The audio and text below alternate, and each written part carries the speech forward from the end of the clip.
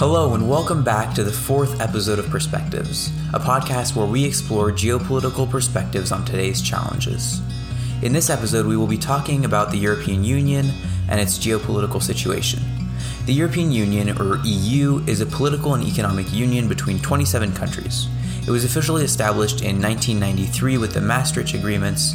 Alliances between European countries to create a free market and maintain European peace had already been in place since as early as 1957.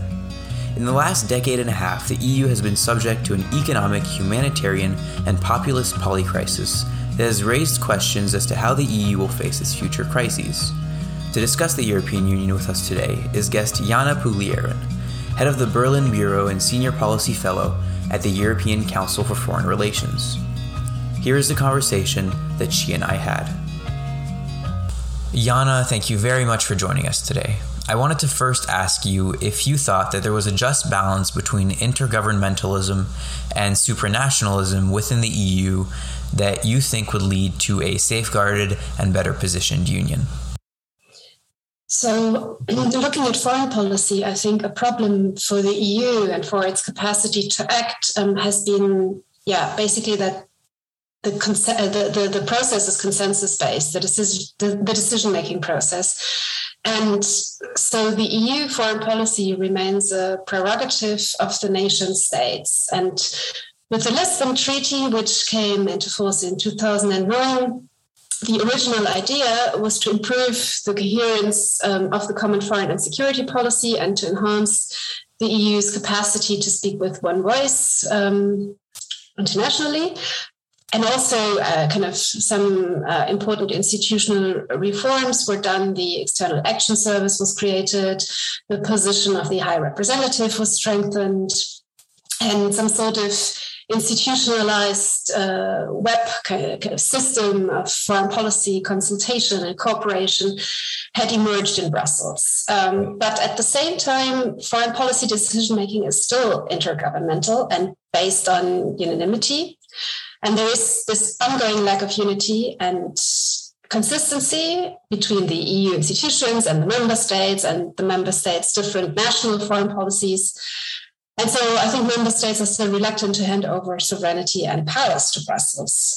So therefore, what we see as European foreign policy is often a little more than the expression of the lowest common denominator. And the EU is very slow in reacting, and its external action is fragmented. And so I think that if we would be able to move forward here and to, there are some ideas like to implement majority voting, at least in some cases, or something like this that would, I think, improve things a lot. Thank you. So to stay on foreign policy, do you think that it's in the EU's best interest to have a common foreign policy with the US or go on its own path? Do you think that the new AUKUS Pact affects the way the EU should see its relationship with the US and the reliability of NATO? And in that case, does a European Security Council make increasing sense? So I think that we as Europeans share many interests with the United States, and strong transatlantic ties remain vital for the European Union. But that does not mean that we are always on the same page. There are different positions.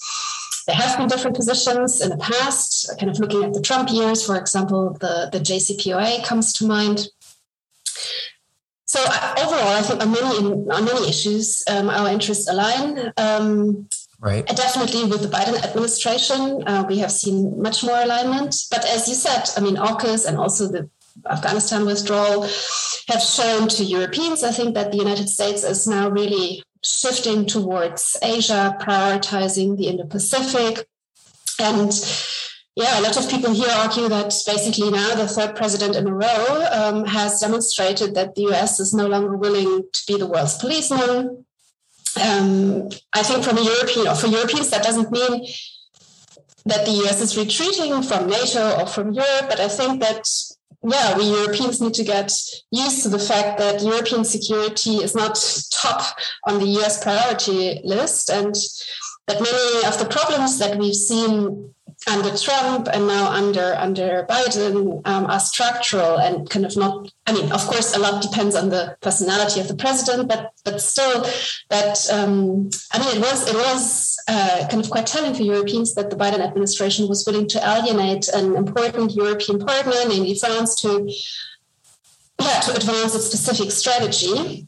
And a colleague of mine had kind of said it's time to wake up for the Europeans and to smell the post-American coffee. So I think in NATO and in other formats like the EU, Europeans need to be more capable to provide for their own security. They need to have better capabilities. They need to invest more and spend more money in defense. They need to take over more of the conventional deterrence vis-a-vis Russia, and just make bigger contributions. And I think that is fair. That doesn't mean that we cannot work with the United States, but I think we are not. I mean, it would also be false to say that we are aligned on each and every single kind of foreign policy issue. So, right.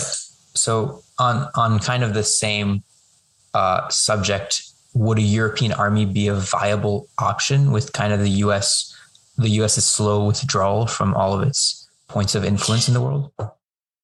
Well, I'm not a big fan of the idea of a European army because I think it's kind of one of those ideas that people like because it's always just behind the horizon. So looking at support for this idea across Europe, you find many member states where this idea just doesn't fly. And what I think is more attractive is the idea of an army of Europeans. And that's what our former defense minister, Ursula von der Leyen, who's now president of the European Commission, has brought forward. So it's about European interoperability. Can European nation states, can their armies work together? Are they interoperable? How can we align our forces better? So for me, it's more about cooperation than about basically a single European army, because then the question would arise, who is in charge of that army? Who should basically be in control and who should... Right. And I don't see the EU, the Commission or an institution on the EU level in a position to, because we're not integrated in security and defense policy, and then to be basically commander-in-chief. I don't see that. Okay, so do you see kind of for the future of Europe in terms of their military for just more cooperation and a wider network between different armies? Yes, that's what I see. And you see that already now. So, for example, the Germans cooperate quite closely with the Dutch. And there are also certain degrees of integration, actually, of so close interoperability that one part of the respective army cannot function without the other. So this happens already. And I see our future more in more cooperation and different member states working together better than in one basically integrated EU army. Okay, awesome. Thanks. So the EU, especially Germany and Eastern European states, are extremely reliant on Russian gas. Is there a way to reduce this dependency? And do you think that it impedes on European sovereignty? Well, I'm not a big fan of the Nord Stream 2 project that Germany had been advocating for, and that has led to a lot of transatlantic turbulences, hiccups, and a big stress test for the relationship. But overall, I think this is not the future of the European Union. The European Union, especially with regard to its climate policy, is aiming to reduce its carbon footprint and to become less dependent on fossil energy in the future. So there is definitely the idea to change our energy supplies towards more renewable energy sources. Right. And this change would also, I guess, allow all these states to kind of reduce their dependence, right? Yes, of course. I mean, this dependency is, I think, well acknowledged and also seen as a problem by many member states, not necessarily all the time from my member state, Germany, but Mm-hmm. But yeah, I think so. The EU is right now setting itself up for with the EU Green Deal and the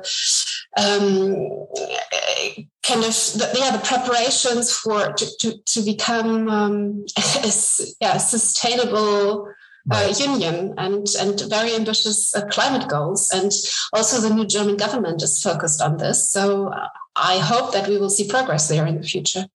Right. And do you think that Germany and France can make the European Union a cohesive geopolitical bloc? Because I guess they're the two biggest geopolitical entities, or the two most powerful ones in the bloc.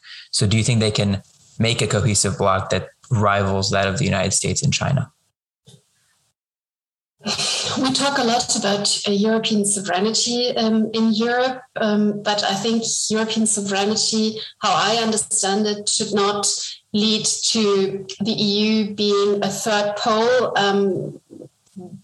kind of being basically non-aligned or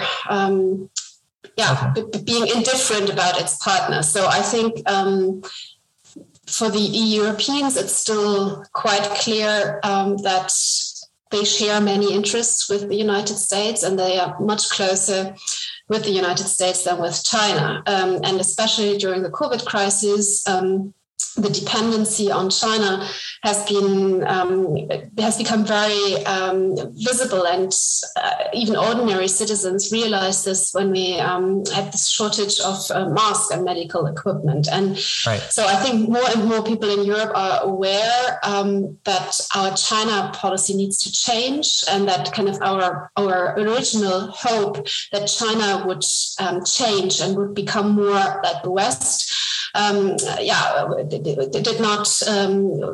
did not materialize. So I think what we see in Europe and in Germany certainly is a changing discourse on China.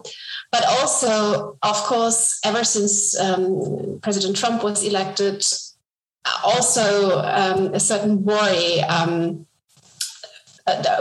with regard to the transatlantic relationship, also looking at the 2024 election in the United States. So there is this idea to make the European Union a more independent pole, more self-reliable, but that doesn't mean, like, this idea of European solidarity doesn't mean to become independent, or it doesn't mean autarky. It means to be able to manage asymmetric dependencies and connectivity better in a very connected world. And the EU will remain a strong advocate for multilateralism.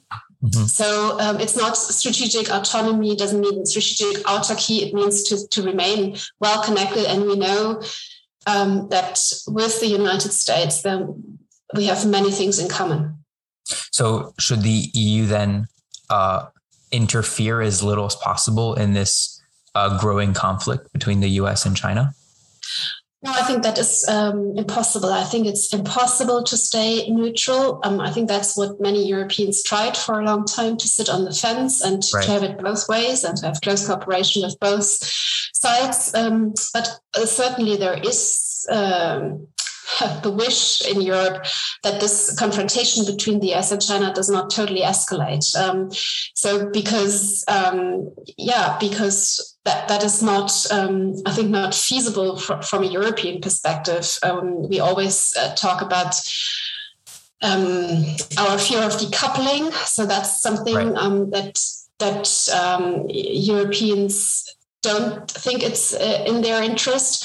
But I think the pressure on the EU is mounting to take sides in this competition. And you've seen this, for example, with Germany. Just recently, the Germans have sent a frigate in the Indo-Pacific for freedom of navigation, patrolling exercise. And because there were many concerns in Germany not to offend the Chinese, basically the idea was to land in a Chinese port in Shanghai. And so the Chinese didn't give their permission. And it becomes, I think, more and more clear that, this kind of sitting on the fence is no longer an option. But still, I think what Europeans want is not to be a vassal, and they want to be a player, not a plaything. Gotcha. So earlier on, you mentioned the German elections. Once Angela Merkel ends her last term, how could a new German leader change the European landscape? Do you think that a pro-European Germany is needed to ensure the safekeeping of the European project? I don't dare to imagine an anti-EU leader at the German helmet. But fortunately, there is nothing to worry because all of the candidates have been very pro-European. And I think when it comes to Germany's orientation, foreign policy orientation, and also kind of general orientation, the deep integration into the EU is always included. So it's not put into question. The only party that puts it into question is the right-wing AfD in Germany, which is a kind of a fringe party. And so it's part of our foreign policy consensus to be pro-European. And of course, Germany has a tremendous influence on the EU level, which is not so much only dependent on the personality of the chancellor. I mean, Angela Merkel certainly had a very decisive influence because she was basically a deal maker or a broker. She could bring people to the table and negotiate not long nights until a compromise was found. But also the next German chancellor will have, by definition, a big influence on the EU level because most of Germany's power is structural. It's our economy, it's our size, it's kind of geography, because Germany's in the heart of Europe, is very much intertwined with other European member states. So Germany's power in the EU is structural, but of course, the new chancellor will make a difference. And I think that we will see a lot of continuity, a lot of... Right. So there is no sense for disruption in Germany, and maybe an even stronger emphasis on EU integration coming out of a possible new traffic light coalition. Okay, awesome. Thanks. And so with the recent fall of the Afghan government, do you expect that in the future European nations, together or individually, will be less willing to intervene outside their borders and kind of, I guess, like the United States, will be less willing to use their military or use economic force to impose will on another country? So there's certainly intervention fatigue in Germany, no doubt about this. And also looking at the balance sheet of recent interventions, be it Afghanistan, but also Libya, be it the US intervention in Iraq. None of these interventions is basically a success story. So Germans and Europeans, I think, are very well aware of this. And in the broader population, there is a degree of skepticism whether military interventions can bring about change, positive change. But that said, I think it's not a question of choice. It's also a question of necessity. You know, on September 2001, nobody, I think, was imagining to have that kind of the Western armies would stay 20 years in Afghanistan. So, and I think, so what I'm sure of is that crises in our neighborhood will continue to escalate, just because the overall security situation around Europe, the region where I live, is increasingly unstable. And I think that things like climate change, for example, will make things worse and will lead to an even less stable European periphery. So I think that the pressure on the Europeans to do something about this and to also intervene will not go away overnight. So although I think for the foreseeable future, military means will be treated or handled with more care, also that a bit better kind of assessment what you can achieve with military means and what not will certainly be a result of the Afghanistan experience. But I wouldn't rule out military interventions for the future. I think that is, as I said, not a matter of choice, but of necessity and political reality. And so do you think that future interventions will be more as a group, the European Union itself, with different armies cooperating, or individual like France's involvement in Africa? I think so. NATO's appetite to do crisis management is certainly, let's say, underdeveloped currently. Right. But still, I mean, the NATO alliance is currently in the process of writing a new strategic concept, and crisis management will remain one of NATO's core tasks. And the idea to train and equip partners, I think, will also prevail. So, and in an EU framework, we're just writing the strategic compass, not the strategic concept, but both processes are more or less parallel. And there is one entire basket dedicated to EU crisis management. So I think the EU and NATO will remain actors, but you're certainly right with what you indicated in your question, that in the future, I think we will see more flexible alliances and more coalitions of the willing and able. So some member states, you mentioned France with the Takuba operation. And so I think because the necessity will remain, and because the institutions react slowly and might not develop the willingness, we will see more coalitions of the willing, I think. All right. Well, Jana, thank you very much for your answers and for agreeing to come on. They helped me understand a lot more on European Union's place in the world. Thank you. Thank you very much for listening. This has been episode 4 of Perspectives with guest Jana Pugliarin and host Josh Hillman. Please stay tuned for upcoming episodes.